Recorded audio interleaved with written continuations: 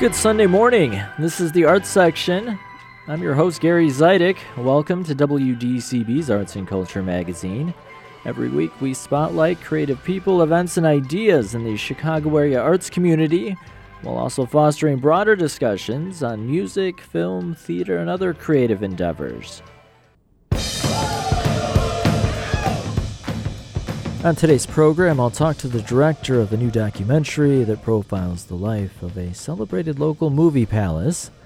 The Dueling Critics, Kerry, Reid, and Jonathan Abarbanel will join me to talk about a provocative new play that explores cyclical violence. It's called Is God Is. Later in the show, I'll catch up with Chicago-based author Renee Rosen to chat about her new novel, FIFTH AVENUE GLAMOUR GIRL, which reimagines Estee Lauder's early career. And I'll talk to Mia Park, who is the executive director behind a new Chicago festival celebrating Asian and Pacific Islander artists. All that's coming up. Thanks for tuning in for some arts and culture this morning.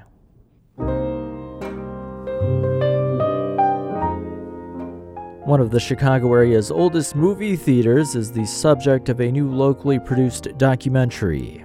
The film, titled History Happens Here, looks back at the storied ongoing legacy of the Downers Grove-based Tivoli Theater. The cinema is turning 95 this year and still draws movie fans from around the area, though the theater business is quite a bit different in 2023 than it was when the Tivoli opened in 1928. That's one of the things that really comes through in the documentary. Today, the Tivoli is part of the Classic Cinemas Company, which operates 16 movie theaters in northern Illinois and Wisconsin. The entity is run by the Johnson family. Lifelong Downers Grove resident Willis Johnson started Classic Cinemas after falling into the movie theater business when the Tivoli was seemingly abandoned in the late 70s. Today, his son Chris Johnson is the CEO. Willis and his wife Shirley will be honored as the 2023 Downers Grove Historical Society Historians of the Year on Tuesday, May 2nd, during a special premiere of the documentary at the Tivoli. The film was made by Downers Grove-based filmmaker Jim Toth. We sat down for a wide-ranging conversation about what he learned while making History Happens Here. So I guess we can start at the beginning. The Tivoli Theater opens in downtown Downers Grove on Christmas Day, 1928. Yes. Dude, I can't believe 4,000 people lined the streets of Warren and Highland Avenues. And I just go back to thinking about, first of all, it's got to be terribly cold. How did they get there, the transportation? Right. And, no one had a car back then. And it was this father and son duo, the Bungies, that opened up the Tivoli in 1928, which at the time was this really unique movie theater, and we're going to get into that in a little bit. But do you know much? Did you come across in your research? Why did they choose to build this in Downers Grove? Yeah, interestingly enough, so George and Gustav Bunge were father and son. The Gustav was a attorney for the city of Downers Grove or village of Downers Grove rather, and got into a role where he started to create the codes and laws for the town, and movie theaters were on there. When the Tivoli opened, with a capacity of it was about 1,400 at the time. It's 1,200 now. It was just like something no one had ever seen. It was just gigantic. There were also 2 additional theaters planned for Downers Grove, which never came to fruition for mysterious reasons. Nobody actually knows why, but there were plans for one submitted, and there's also an actual building that's, the exterior of the building was all done for it, but they never had completed the movie theater part of it. So the Bungies just saw an opportunity to place this stage here, and their hope was this was one of the first. I've heard stories that it's the second, but it's one of the first purpose-built theaters in the United States for the sole purpose of synchronized sound pictures, or talkies as we know them. So that would be a projector that actually is playing a synchronized soundtrack with the film for voices to come out of. That was kind of an area that they saw, so they were able to bring all these vaudeville acts in and orchestral acts, and in the evenings when they weren't showing, or more importantly, the daytime when the theater was dark. I think they saw this as a huge business opportunity to open the theater within Downers Grove. Over the years, it changes ownership. So we'll fast forward over some of those decades. Would you say it's the 70s where it starts to fall on harder times? Yeah, I'd say even the 60s into the 70s. There was a theater manager in the 50s, and I think he either died or retired, and the theater fell into some hands of people that just didn't care about the space. It was an opportunity to show second and third run films. It even showed a very controversial 3D X-rated film. The proprietor was kind of just out, I believe, for a buck. However, the current proprietors, the Johnson family, a man by the name of Willis Johnson, he was a room renter at the hotel. This is in 1976. He had gone through a divorce and at that time needed a place to stay within the town. He had children in Downers Grove, so he took residency at the Tivoli Hotel, became very good friends with the man who owned the building, and through circumstance and opportunity, he got a chance to purchase the building. And when he did, he bought a hotel, a movie theater, and a bowling alley, and there are 6 or 7 active businesses. There was a funeral home in there. There was a barbershop. There's travel agents. There's all kind of storefront businesses in the building itself. But as soon as he had bought the building, that signaled to the current proprietor of the theater, who was leasing the theater. He shuttered the theater, closed for remodeling, never explained anything, just skipped town. And as Willis explained to me, that turned into a court battle. He and his family eventually took possession of the theater after making a couple of code updates for the village, which took the theater out of the longest running open theater status in Illinois because of that short period of time it was shuttered. They made the updates, and then Willis really fell in love with the business, and they started to do what they could to upgrade the theater. When they took it over, there had been leaks in the ceiling. The plaster work was all destroyed. Everybody had gone in and painted this. This is a 4-story auditorium with just this colossal dome at the top of it. It's just a gorgeous room to be in. All of this proscenium arch detail, and all of it was painted one color. He had built a movie screen in front of the proscenium arch. All of the beautiful detail work in the plaster was all covered in sound curtains, and just these kind of dilapidated chairs, and that's what they inherited when they purchased it. And step by step, little by little, this family took every dollar they had, every hour they had, and restored this place back well beyond its majesty when it had opened. So those types of stories are always really intriguing because it doesn't seem like Willis Johnson had any aspirations to get into the movie business. He kind of falls into it, but then falls in love with it. Exactly. And his wife Shirley, they had met through this process. They went on to run this as a business, and shortly after kind of putting this together as a business, they established what's called Classic Cinemas, which is still in business today. Classic Cinemas owns and runs 16 movie theaters across the Chicagoland area and up into Wisconsin. But their goal was to find these Main Street theaters that were in distress and being sold, near auction, or they were shuttered, and they took the time and they they restored some of them, and other ones they turned into active multiplexes or movie houses with different screens. But the Tivoli has always been very special to them. It's the one theater that they have not split up or turned into something else, and it's really just an example of it's become a community stage for Downers Grove. There's children's performances, and like I had mentioned before, artists on tour that come in. It's a great room to play. I was going to say it definitely stands out among the DuPage theaters. I grew up in Wheaton, and the Wheaton Theater was still open, and the Glen Art Theater is still running, but you can tell that those were divided up. They were once grand theaters that were turned into, which I understand why, for business reasons, but the Tivoli, I can't think of another suburban theater that's just one screen. Right. Yeah, it's kind of the crown jewel in their collection. And interestingly, what forced these movie theaters to have to multiplex was two things. One of them, there was a tremendous drive of theater goers to get off of Main Street and into the shopping centers. These, AMCs and all of these theaters were starting to build these multiplexes.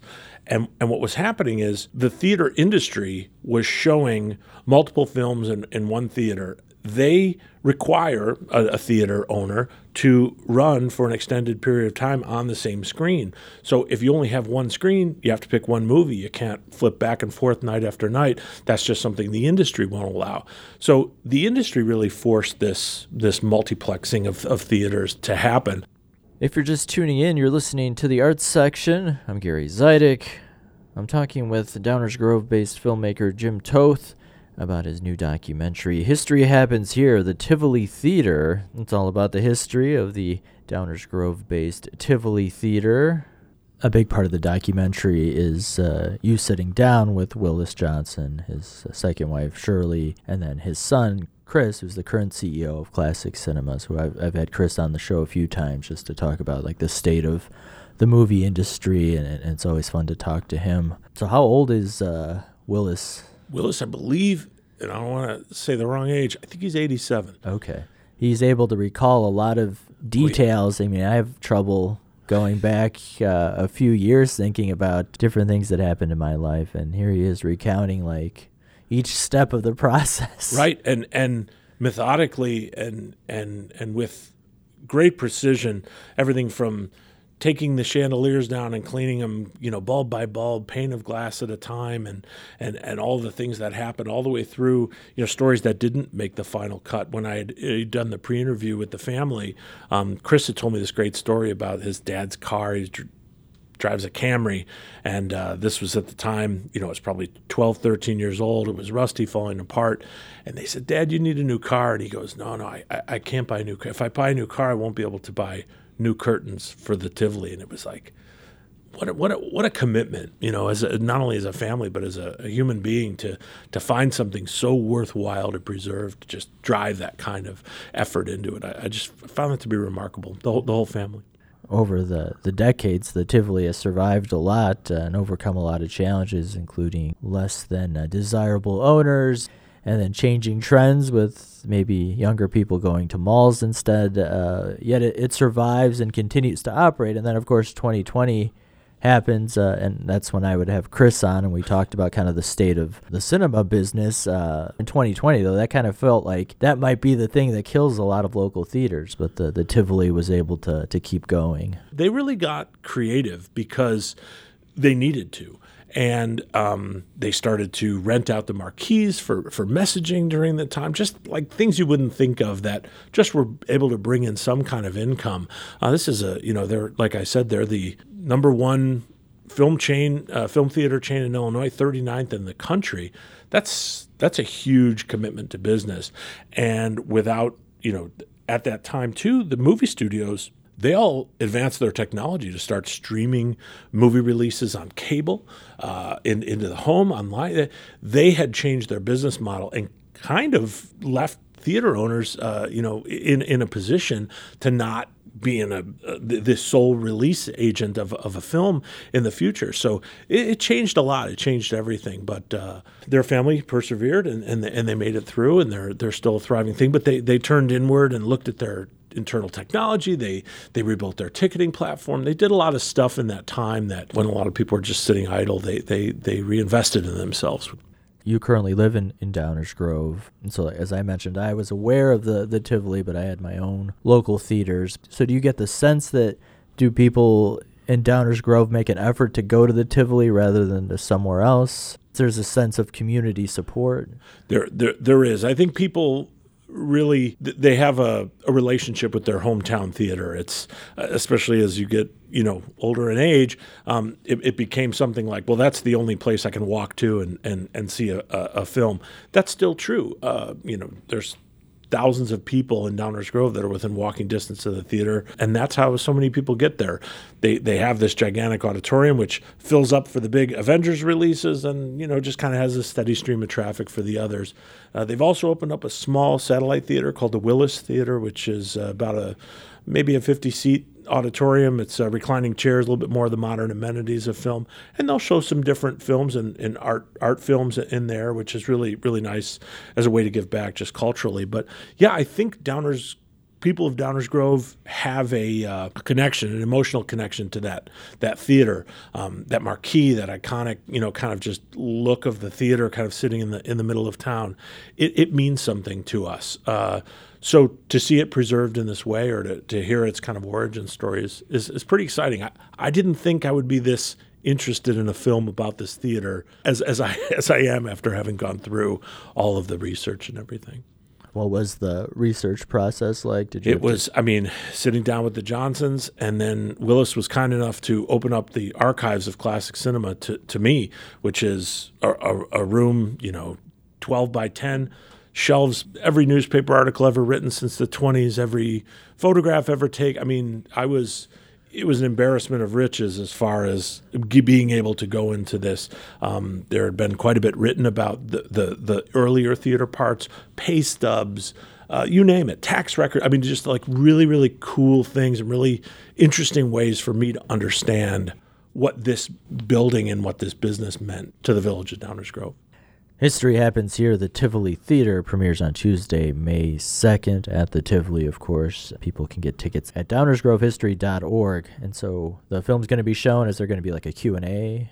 Yes, there is. There's going to be, first of all, Willis and Shirley Johnson are getting a Historian of the Year award, obviously for their participation in this, but also all they've done over their years. That award will be given that night. I'm doing a small little preamble to talking about the film, much of what we're talking about today, so you'll have to sit through 7 minutes of that. And then the film will premiere, and there's a short meet and greet afterwards with everybody. But it's May 2nd, 6 o'clock, and dghistory.org/tickets would be the place you'd go for those. We want people to go on Tuesday, May 2nd, but if people can't make it out, do you know what's going to happen to the film? Yes. There's going to be one more showing of this film, I believe, at the LaGrange Theater location, and that will be at the end of May.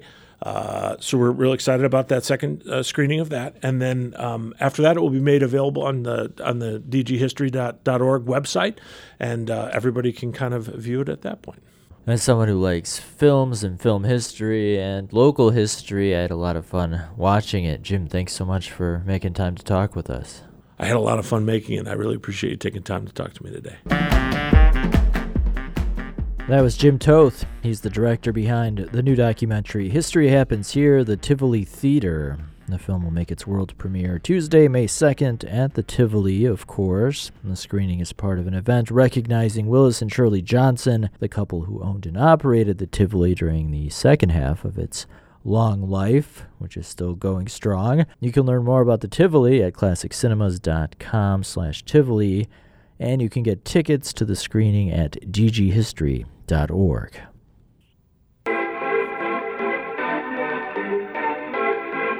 They wish and they wish and they wish and they wish and they wishing on me. Yeah. I've been moving calm, don't start no trouble with me. Trying to keep it peaceful is a struggle. And you are listening to the Arts Section. I'm Gary Zidek. Joining me remotely are the Dueling Critics, Kerry, Reid, and Jonathan Abarbanel. Good morning. Good morning, Gary. Good morning, Gary. Alicia Harris's award-winning play Is God is making its Chicago premiere at a Red Orchid Theater. The God in this play is a mother of twin daughters, young adults who she tasks with avenging her by killing their father. The women set off on their mission, and there will be blood. I'll leave it to the critics to tell us more about the premise. Jonathan, we'll start with you. Sounds a little bit like a Greek tragedy mashed up with a Quentin Tarantino film. Well, that's not a bad description at all. I kind of thought it was a Greek tragedy mashed up with an Elizabethan revenge tragedy, but that's pretty much like a Quentin Tarantino film. Yeah, but here's the deal: Chicago is a town that loves realistic theater, realism. So productions in a totally non-realistic, highly presentational style are rare. And even Shakespeare, usually is done as naturalistically as possible. Now, Is God is one of those rare ones, a work of brutal poetry and violence, bloody physical action, which could not possibly be done in a completely realistic way, or it would just horrify people. Under director Marty Goebel, a really fine cast throws itself 100% into this piece, which is passionate and vicious and visceral and really somewhat odd. And it's not going to be to everyone's taste. It's a 2016 play by Alicia Harris, an award-winning playwright. Gary, as you mentioned, and as you also mentioned, it owes a great deal to revenge tragedy and Greek tragedy as well, or so it seems to me. As is often the case in Greek tragedy, the play concerns a curse of violence which appears to be passed through several generations of one family. Also, like Greek tragedy, the action and the language are highly focused and very condensed. The play only has a 100-minute running time, and by the end of that time, sorry if this is going to surprise anyone, 6 people have been stabbed or beaten or burned to death. Yikes. And it's all done, unlike Greek tragedy, all the violence is played out in front of the audience with lots of stage blood, as, yes, blood will be spilled. And yet, dare I say it, Kerry to me is entertaining. Isn't that it's filled with poetic vocal rhythms, interesting music and original score, and interesting movement, superbly grotesque performances by the likes of never-fail veteran actor Karen Aldridge, who plays the mother that Gary mentioned. And she's the one who sets things in motion. It even has laughs in it. It's kind of like a classic horror movie. You know it's going to scare you, and you know it's going to be gruesome, but you can't look away as you wait for the next shock. Kerry, I throw it to you. Yeah, I think the Tarantino thing is interesting because I would say that what makes this play different for me from the Tarantino experience. I mean, Tarantino is entertaining, but I have always found his approach to it to be very stylized, self-conscious. Yes, there are some stylized things about this staging. You mentioned Karen Aldridge. I think I referenced Buteau in some of her performance. There's like these very deliberate, not beautiful motions, but sort of herky-jerky kind of motions, but they're very calibrated. They're not random. Her makeup is almost like this white scarring kind of ghostly effect, which reminded me of some Buteau performances I've seen. And I think what really got me here is that at its heart, this is a story about what do you do when everyone who is supposed to protect you has failed. And we should, I don't think it's a spoiler to say, the inciting incident, if dare I say the spark that lit this whole thing, is that the father there was a restraining order against him when the girls were little, came back, set the mother on fire very deliberately. A horrific act, obviously. And we are left to think, well, what is vengeance in this case? The girls did not know their mother was still alive. We get stories about how they were put into the foster system and some of the things that happened to them there, how this trauma has reverberated, not just this one incident, but throughout their lives. And then they find out that their father has remarried and it turns out has another set of twins, sons in this case, and is living a very comfortable, bougie life in Hollywood. Well, of course, that's going to enrage anybody. But yeah, so there's revenge, but it's not just this sort of tick off the numbers, we're going to get each and every one of these people. Underneath each of those is a sense of what the failure to address violence and the failure to address trauma in families, in society, does. It's going to keep reverberating. We're going to keep doing this until we look at what the costs are. And I think what you're very right about it being so open, Jonathan, like seeing all of this. I don't think Alicia Harris wants us to hide anything. It's interesting, too. I don't know if you got to see What to Send Up When It Goes Down, which was her earlier, well, I don't know if it's earlier, but earlier for us in Chicago. It was done by Congo Square last year, which also addressed violence, particularly racialized violence, white-on-black violence. And that was done in a more ritualized way. There were some sort of healing rituals, but there were also things that were really asking us as white people to address what's going on in our society. This story is pretty much contained to black families, but we can see the same sorts of stories about cycles of violence, the wounds that people carry, internal and external. And the fact, I agree with you, it is very entertaining, too, in a gruesome way, and I don't think it will be to everyone's taste. So I was rather struck by how very well Harris managed to tie all these things together, and how compelling Marty Goebel, the director, managed to make it with this absolutely top flight cast. Yeah. I would say the playwright, the director, they all have it together. The costumes, the makeup, which you mentioned, not just for Karen Aldridge's character, but for all of the characters, the costume, the makeup, the scenic elements, the lighting, they're all included in the contributing to what is a very successful production. And yet I'm not entirely certain as to the purpose, and partly it's because of something you already said, Kerry. The playwright, the director, the cast, and the majority of the production team are black. So I have to assume that they feel there is something about this play's cycle of violence, which is specific to the black American experience. Perhaps there is, but what is given to me on stage might just as effectively be played by a cast of any color or multiple colors. So I don't really know if I should view this play as speaking to black experience specifically, or take it as a broader statement about inherited patterns of violence, or simply see it as a modern reinvention of the old and always popular forms of tragedy. Right. I only hope it will not remind anyone of their own families. Right. And I think that's a tricky point. I mean, obviously, as a white woman, I don't want to speak to what this might be saying about black families. I know that there are often times when black women writers who have written about violence, within their communities have taken it on the chin, so to speak. Alice Walker, certainly with The Color Purple, there was backlash to her writing about, women who were abused and children who were abused by their own families. So I don't know, and I certainly don't know Alicia Harris, and I don't know her story.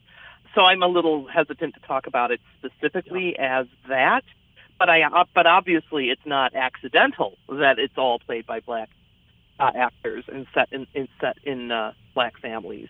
And I think there is something about the idea of who gets out, who escapes, who does not.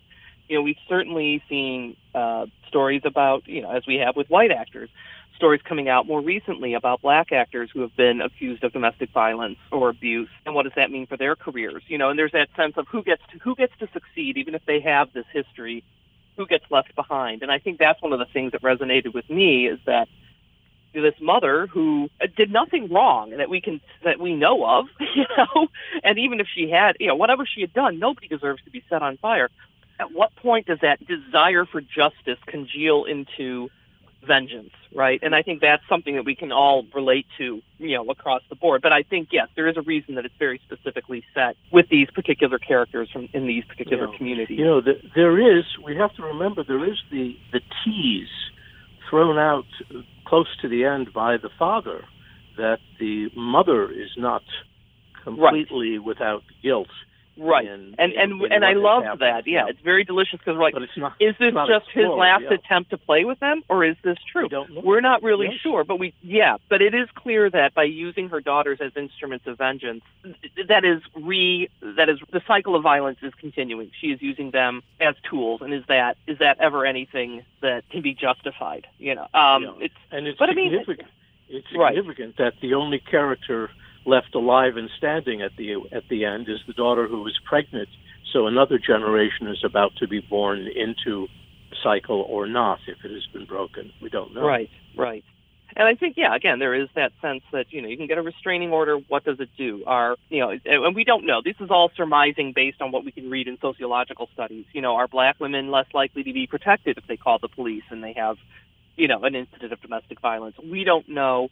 But I do think that this, very, as you mentioned, very well-paced piece really, really puts us through it. And just production aspects, there's projection at the back of a wall that, these cracks start lighting up with red, anytime one of these attacks happens. So it's almost like the entire world is cracking open and is being assaulted, and not just the particular individual who is coming on the receiving end of the violence. It's well done, and it's a kind of work, and I mean by that stylistically, that we just don't see very often in Chicago. And if it's going to be done, it had better be done well, and Red Orchid has delivered on that. And I think we should mention that it's a very small space for our listeners who have not been to a Red Orchid. So while certainly you can kind of see, some of the tricks that are used to mask, if you want, the attacks, I at no point was distracted by that. I was very much into the story, and having it so literally in your face, as they have for other shows like Tracy Letts' Bug back in the day with Michael Shannon. There's just something, I won't say exhilarating, but there is just something absolutely hypnotic about being this close to this kind of stage action. I was kind of surprised. I think I read that the world premiere was back in 2018. Obviously, we had the pandemic, but why do you think this didn't come to Chicago sooner? That's a good question. I mean, I'm always surprised. Before the recording today, we were talking about Fairview by Jackie Sibley's Drury, which is a Pulitzer Prize winner. It's getting its premiere with Definition Theater, which is a great, primarily black-oriented company, but a Pulitzer Prize winner you would think would be something that, one of the larger regionals would be picking up. That's a question, Jonathan, right? Who gets which shows when? What shows never get done that you think, why hasn't somebody picked that up? I guess if we knew the answers to that, they'd hire us as artistic directors. Well, they should. Okay. There'd be a great workplace comedy. It'd be like Swings and Arrows Part 2, Kerry and Jonathan running a theater together. Well, it sounds like two recommendations. Red Orchid Theater's Is God is running through May 28th. Kerry, Jonathan, thanks so much. Oh, you're welcome, Gary.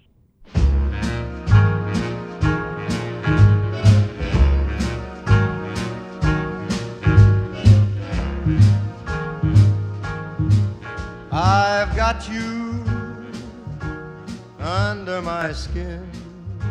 I'm Gary Zidek. You're listening to the Arts Section. Cosmetic titan Estee Lauder died 19 years ago this week. She was 95 years old at the time of her passing, long since retired from her role as the head of the Estee Lauder companies. But the New York native's legacy lives on today through the beauty routines of people all over the globe.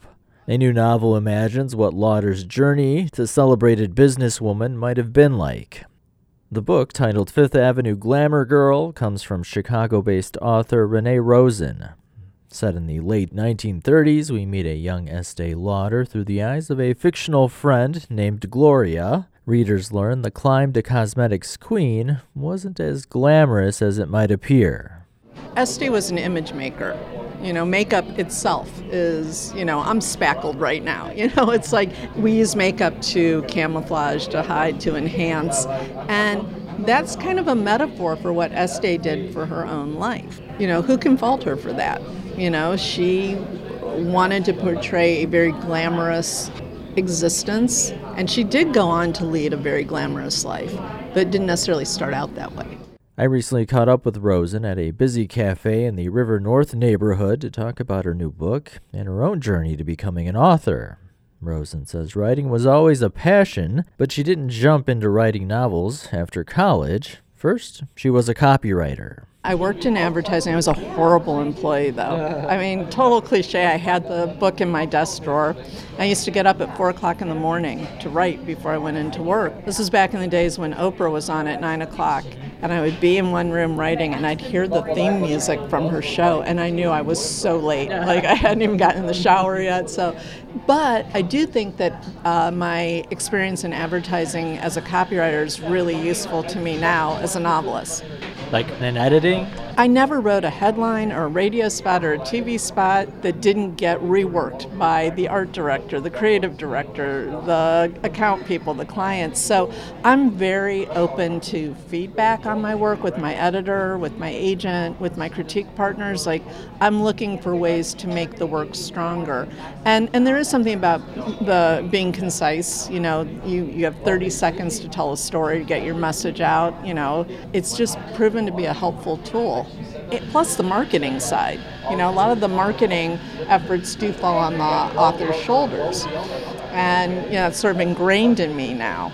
I always look at like, what's the angle? How am I going to pitch this? How am I going to market this? And so that's something I feel like I was kind of raised on. Eventually, Rosen realized what her real passion was, and she began writing full-time. Her first published novel was autobiographical and aimed at young adults. Every Crooked Pod came out in 2007. After that first book, Rosen began leaning into another one of her interests, history. I don't think I consciously thought of it as historical fiction. I was fascinated by flappers and the Roaring Twenties. And so I was working on a book about a flapper who falls in love with two mobsters from rival gangs during Prohibition Chicago. And that was the book that we finally found a home for. And then they said, give us another Chicago book. So I went looking, I thought, what's more Chicago than Marshall Field? And I found out that he had had this 30-year love affair with his neighbor who was 20 years his junior. And I thought, oh, that's really juicy. I can work with that. And then from there, I sort of, before I realized I was kind of just always doing this historical angle. But I love to learn. I love just anything old. I think there's so much we can apply to, our times now by learning from the past. And it's just always a fascinating journey. I never know where it's going to lead me. Fifth Avenue Glamour Girl, which came out this past week, continues Rosen's fascination with historical fiction. She says the idea to take a closer look at Estee Lauder came from a friend. So I had just finished The Social Graces, which is a novel set in the Gilded Age. I had no idea what I was going to write about next, and I was talking to a friend of mine who was a producer, and she had just finished working on a project about the Lauders. And she said, why don't you look at Estee? It was literally a quick Google search. I was like, oh my God, how is it that nobody's written a novel based on this woman's life? I was fascinated. And I'm always drawn to strong women, especially strong women who have definite goal and are the underdogs. And the odds were stacked so against Estee, but she was so determined. And I just find that inspiring, and that's what got me excited. It is interesting. Maybe it might be a generational thing, but I grew up with it. Like my grandmother using Estee Lauder products, and it was always in my mind like a very upscale brand that she would get from Marshall Fields. So I guess from my perspective, it was always like up here, but really there is this kind of hard scrabble history of her whole background. Estee was a very guarded woman. She had a lot of secrets, and I chose as the narrator for the book to be her confidant and the keeper of her secrets. And I found that as I've been preparing to go out and talk about the book and all that it's a really tricky book to present because there are so many spoilers in it. People ask me, what surprised you the most about this book? And it's like everything. I was constantly being surprised by what my research was turning up. And, one of the things was that from the time she was a young girl, Estee Lauder wanted to be famous. She didn't care what she was going to be famous for. She just wanted to be famous. And she tried her hand at acting. And, when that didn't pan out, she kind of defaulted to skincare. Rosen was interested in the remarkable businesswoman's success story, but she was also very intrigued with Lauder's personal relationships. There was something, as successful as she was, there was something that struck me as very sad about Estee because she was so driven. And I feel like she missed a few things along the way. She was selling 24/7, Her friendships were based on people who could endorse her products, whether that was Grace Kelly or Wallace Simpson. She was always looking for someone who was going to get behind her products and help her grow her business. I don't think she had a lot of close, true friends, even though friendship is a huge part of this book. I think that Joe was her friend, her husband, and I don't think she needed much more than that. And I don't think she was particularly sad about it, but it struck me as, friendship is such a huge part of my life, and it really struck me as she was missing out on those kind of personal connections because she was just working all the time. If you're just tuning in, I'm Gary Zidek. You're tuned into the arts section. I'm talking with Chicago-based author Renee Rosen about her new book, Fifth Avenue Glamour Girl, which reimagines Estee Lauder's rise to success. Rosen highlights two books as important parts of her research process. There were two really pivotal books about Estee Lauder's life that actually serve as bookends in my novel. And one was Lee Israel, who was a biographer. And she was very accomplished and celebrated and had a New York Times bestseller. And her publisher threw a lot of money at her to write the unauthorized biography of Estee Lauder. Unauthorized meaning it was without Estee's permission and without her cooperation. And when Lee Israel starts doing her preliminary research, she finds that some things aren't necessarily washing. Things that she's read about Estee and things that she's finding are not connecting. And when Estee gets wind of the fact that Lee Israel is working on a book about her, she moves immediately into damage control and starts writing her own book so that she can get out in front of Lee Israel and tell her story and sort of control the narrative.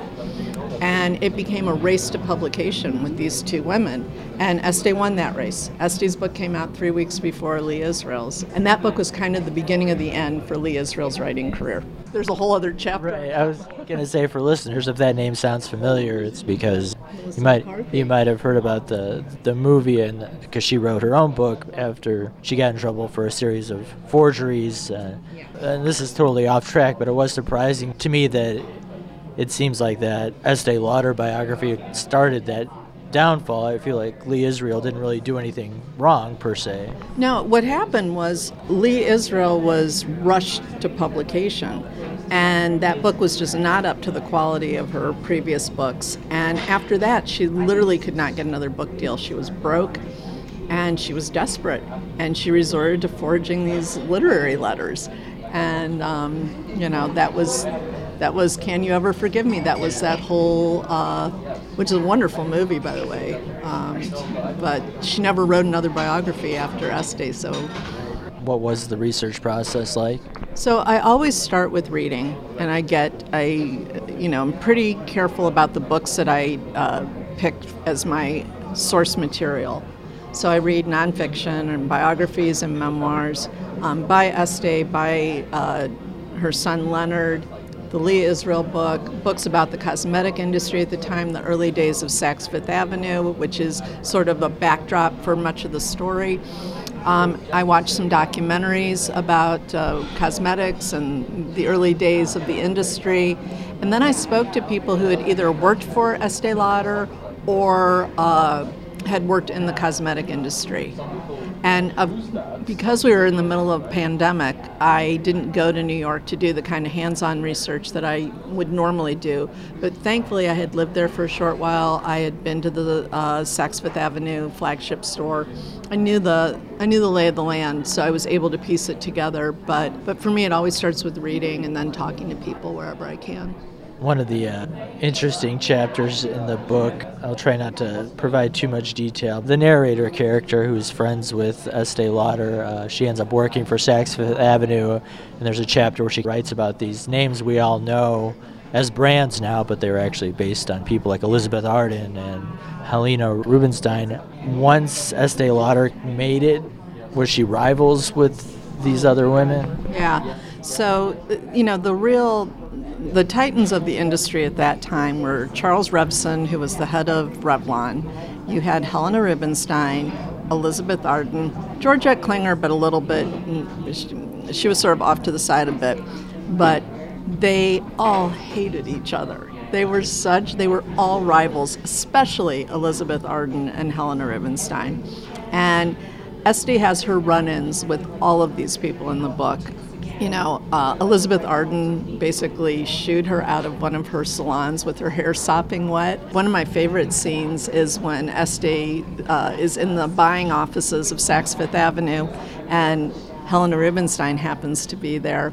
And Estee is a nobody at this point. She's just trying to get her products in there, and she basically thrusts her business card in Helena Rubinstein's hand, and nobody did that. She was cosmetic royalty. Nobody went up to her without an introduction. And so they have a little moment, and then Revson and Estee went head to head. She wouldn't even touch nail polish for a long time because that was sort of his corner of the marketplace, and she's like, I don't want to get into it with them. But Helena Rubinstein and Elizabeth Arden were fierce rivals. They refused to be in the same room at the same time. They never met. They never met face to face. So, for such a beautiful business, there's a lot of ugliness underneath. Right.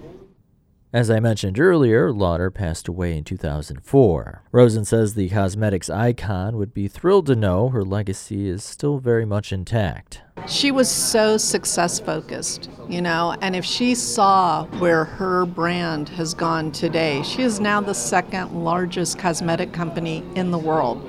All the brands that fall under her umbrella, from MAC, Bumble and Bumble, Aveda, it's amazing. That all started with her vision.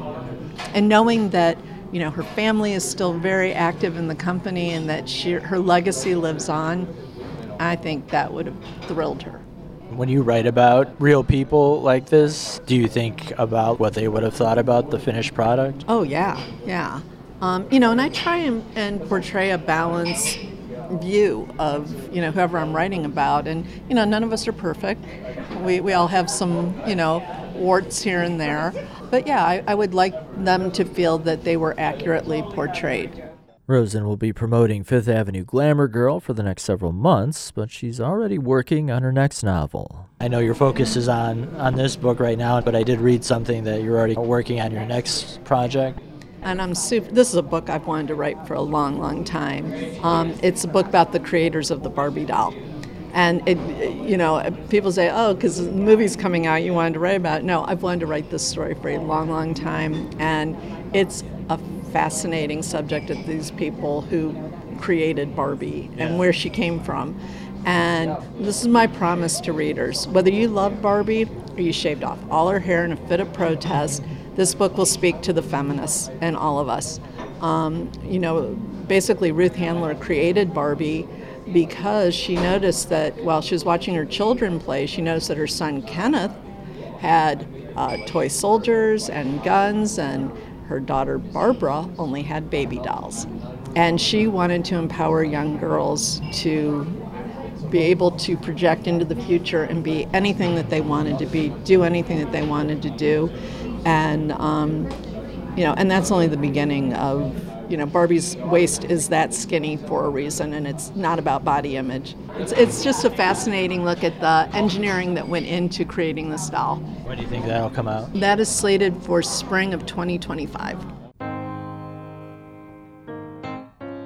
That's Renee Rosen. She's the author of Fifth Avenue Glamour Girl.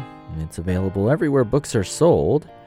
Rosen has some local book signing events coming up, including one in Evanston at the Graduate Hotel on May 4th, one at the Barnes & Noble in Vernon Hills on May 6th, one at Exile in Bookville in Chicago on May 9th, and then at Anderson's Bookshop in Naperville on May 12th. You can find more information at reneerosen.com.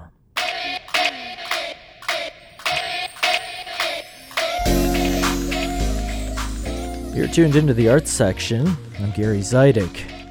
Some of Chicago's most influential cultural institutions are partners in the first ever APIDA Arts Festival. APIDA stands for Asian, Pacific Island, Desi, South Asian American. The Chicago Department of Cultural Affairs and Special Events, the Goodman Theater, and the Museum of Contemporary Art are partnering with Chicago-based APIDA Arts to present the inaugural festival. The 3-day celebration starts Friday, May 5th, with a day of programming at the Chicago Cultural Center.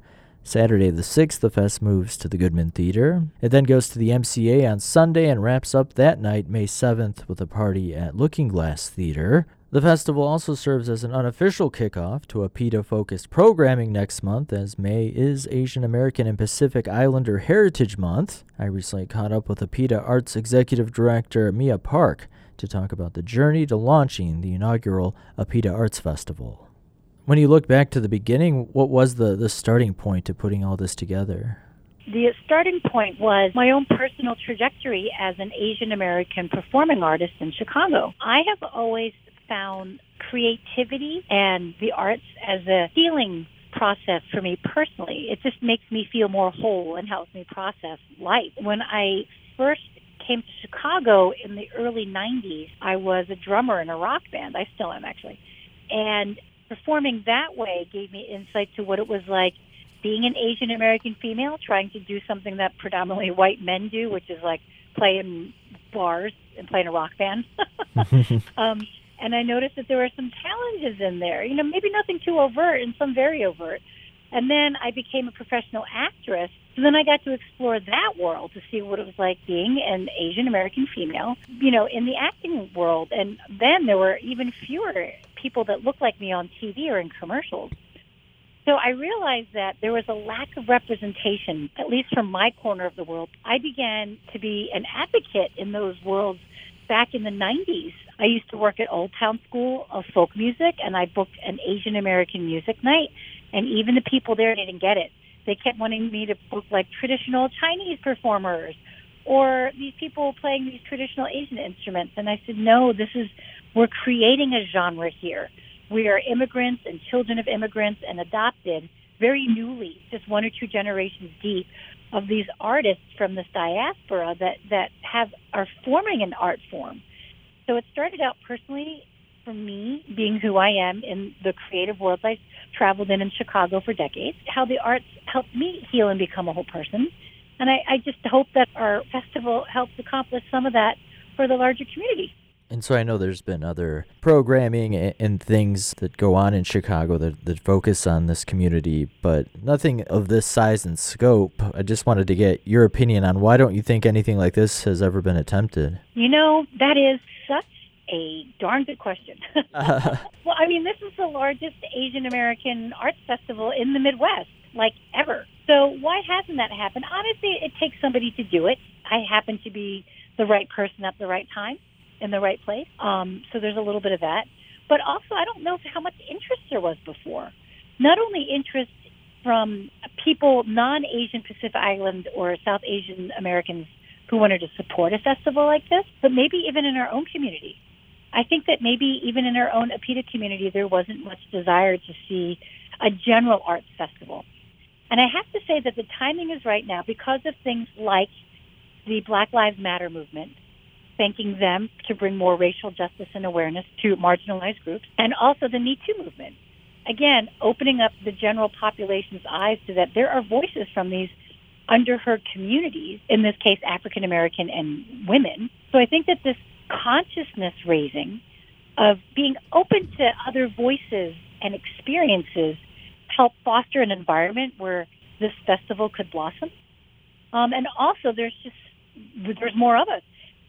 Asians are the largest growing population in Chicago and in Illinois per the last census. So, I mean, practically speaking, there's more of us. So that means that we bring a lot more creativity. So I think there's a critical mass. And I think I'm just so grateful, Gary. I'm so incredibly grateful being in the right place at the right time that enough people want to support this festival.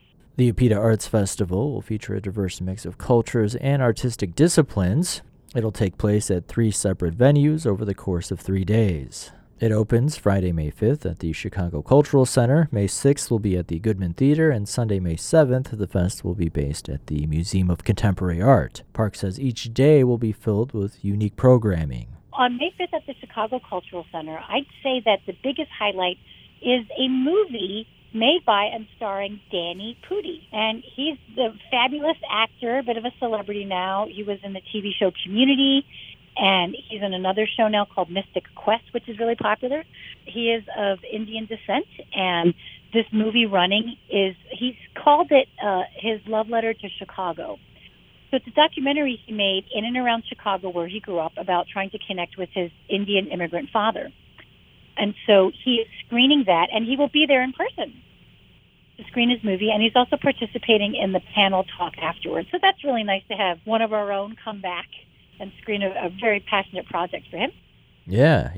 And then on May 6th, Saturday, the festival moves over to the Goodman Theater and the Education and Engagement Center there. Lots going on throughout the day. I think I saw some staged readings and storytelling programs. Yeah, there's a jam-packed day at the Goodman. It's going to be really fun. I'd say the highlights of the Goodman actually are the educational component. The festival's filled with performances, which are going to be great, but the only educational portion of the festival happens at the Goodman on May 6th. There's 2 Improv 101 classes, learn how the basics of improvisation. There's also a storytelling class for Asian Americans 50 years and up. It's very traditional that our elders don't tell their stories, so I wanted there to be an option for people in that demographic to learn the techniques of how to form a narrative and tell a personal story, because I'm sure they have a lot to tell. And the last educational component is learn how to playwright, how to write plays. So the capacity is limited in all of those, 25 or under, depending on the workshop. But I'm really excited about the workshops. I think it's lovely to come be a participant and see a performance, but I want to foster creativity to constantly flow in our community. And those workshops are specifically by and for our APIDA community. So that's what I'm excited about. It's a good one.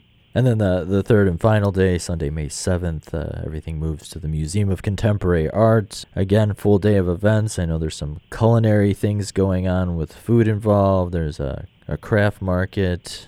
Then we'll get to the after party. But what are you most excited about during the day? Well, if I may be so bold to say that I'm most excited about my simulation rock band playing at the FIFTH. Okay. So, can I do that, Kerry? Is that okay? Yeah. Self-plug, plugging your own. But, so my band is called Kim, and we started out in the 90s in Chicago playing, indie pop music, indie rock pop music, and all of our own originals. And we are a 3-piece, and life just, moves creative projects where they need to be. Children are involved now, spouses, and moving to Boston for work. We're part of why our band's not a band anymore. But our guitarist from Boston is coming in just especially for the festival. So this is basically a reunion show. When was the last time Kim performed as a whole group? Well, our last reunion show was 2014 at the Hideout. Okay. And before then was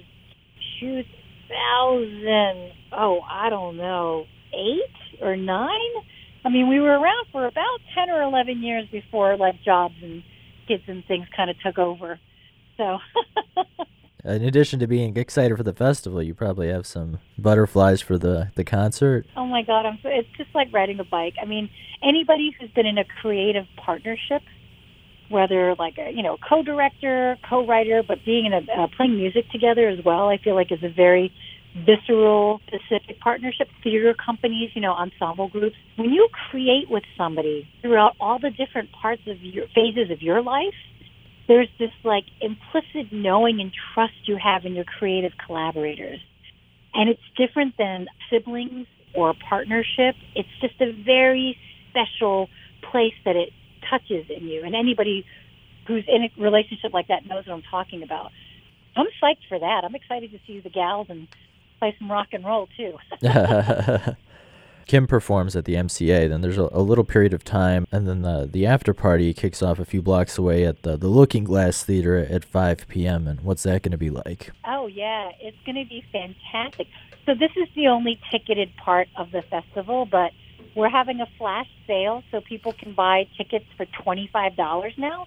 The code word is APIDA online. So that's going to be a nice way to put a cap on the end of this inaugural festival weekend. And we only really scratch the surface of everything that's taking place. People can go to the festival website, apidaarts.org, to look at a full schedule. But as you mentioned, the after party is ticketed, but everything else is free, but registration is encouraged for most of the programs. Yeah, and to be honest, some of the slots are already at capacity. So I want to mention that at the Goodman, you'll see that you can reserve tickets for all of the different showcase performances, and many of them are quote-unquote sold out. However, the entire event is being live streamed on our YouTube channel. So not only can you, if you wanted to, stay at home and watch it on YouTube, I'm encouraging people to come down to the Goodman because we're going to have a whole room. It's the overflow room. So you can be there, still experience all the art happening in the lobby, which you don't need a ticket for. And then if you weren't able to reserve your free ticket, you can go into the overflow room and watch it live right next door from the room it's happening in. Looking further into the future, Park says there's more to come. Any thoughts? Do you think this could become an annual thing? I would love this to become a regular festival, whether it's annual or biannual. This is the first, but it's not the last. That's Mia Park. She's the executive director of APIDA Arts. The first ever APIDA Arts Festival is taking place in Chicago May 5th through the 7th at various locations around the city. It's all free. You can find more details at apidaarts.org. That's APIDA arts.org.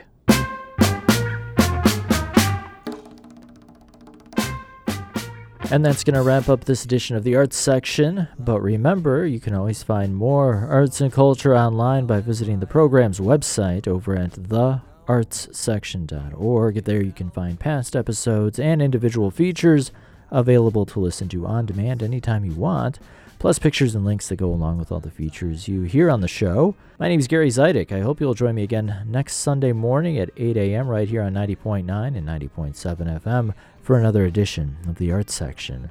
Until then, I hope you have a great week. Thanks for listening. If you can't make your mind up, we'll never get started.